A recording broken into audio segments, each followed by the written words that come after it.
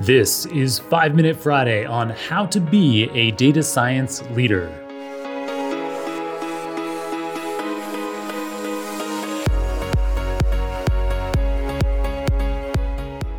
During last Friday's episode, I answered audience members' questions on getting started with learning machine learning. In today's episode, I'm building on that by focusing later in the professional journey and handling questions on how to become a leader in machine learning. All right, let's kick things off with a question that the data scientist Mitchell Reynolds posed to me in a LinkedIn post. For a bit of context, Mitchell works out of San Francisco for Hint, a popular flavored water brand in the US. Mitchell asked me, if you could travel back in time, what advice would you tell yourself when transitioning from data scientist into a leadership role? Well, as sad as it is, the more management responsibility you take on, the more time you spend in meetings, and the less time you get to spend having fun writing code.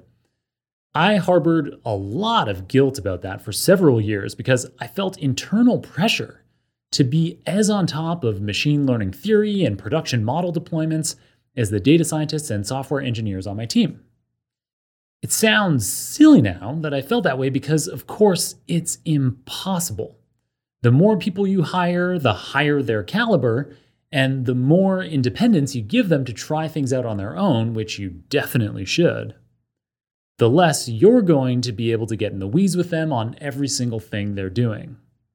So my advice to me when transitioning to a data science leadership role would be to accept that despite your best efforts to make time around management responsibilities, you will only get to spend maybe a tenth as much time as you'd like to training models yourself. And that is okay. Indeed, it's exactly what your team and your company needs from you.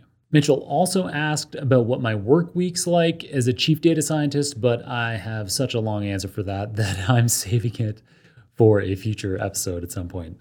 And finally, noting that he has a bachelor's degree in economics, Mitchell also asked, what is your and your peers' background for data science leadership? Do they have a PhD or a master's? Did they study computer science, math, economics? All right. So first, I'll tell you my academic background in one sentence. During my neuroscience PhD, I taught myself machine learning in order to be able to find patterns and causal relationships in large medical sciences datasets like brain imaging and whole genome data. That said, despite me having a PhD in a quantitative discipline, I don't think any particular background matters at all.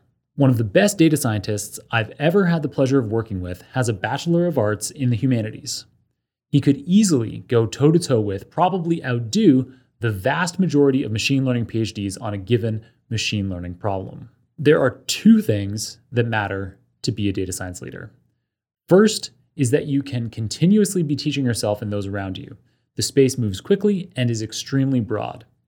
Thankfully, you can learn whatever you need to know from free or inexpensive resources like YouTube, Udemy, superdatascience.com, Udacity, Archive, the Khan Academy, and the O'Reilly Learning Platform. Second of what matters is that you're willing to constantly apply what you've learned, that you're not afraid to make mistakes. Never stop learning and never stop applying, and eventually, at some non-specific point, you'll find that you're a leader in the data science field, no matter what your formal academic background was. Cool. Well, we're out of time again for this week. I hope you enjoyed the format I used this episode and in the preceding 2 5 Minute Friday episodes, wherein I answered audience questions on a specific theme each week. 2 weeks ago, it was future-proofing your data science career. Last Friday, it was getting started in machine learning. And of course, today it was how to be a data science leader.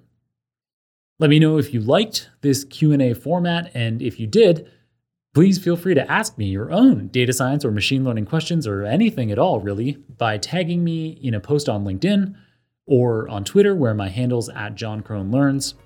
And I'll aim to answer your questions via social media or perhaps on an upcoming Super Data Science episode. See you on another episode very soon.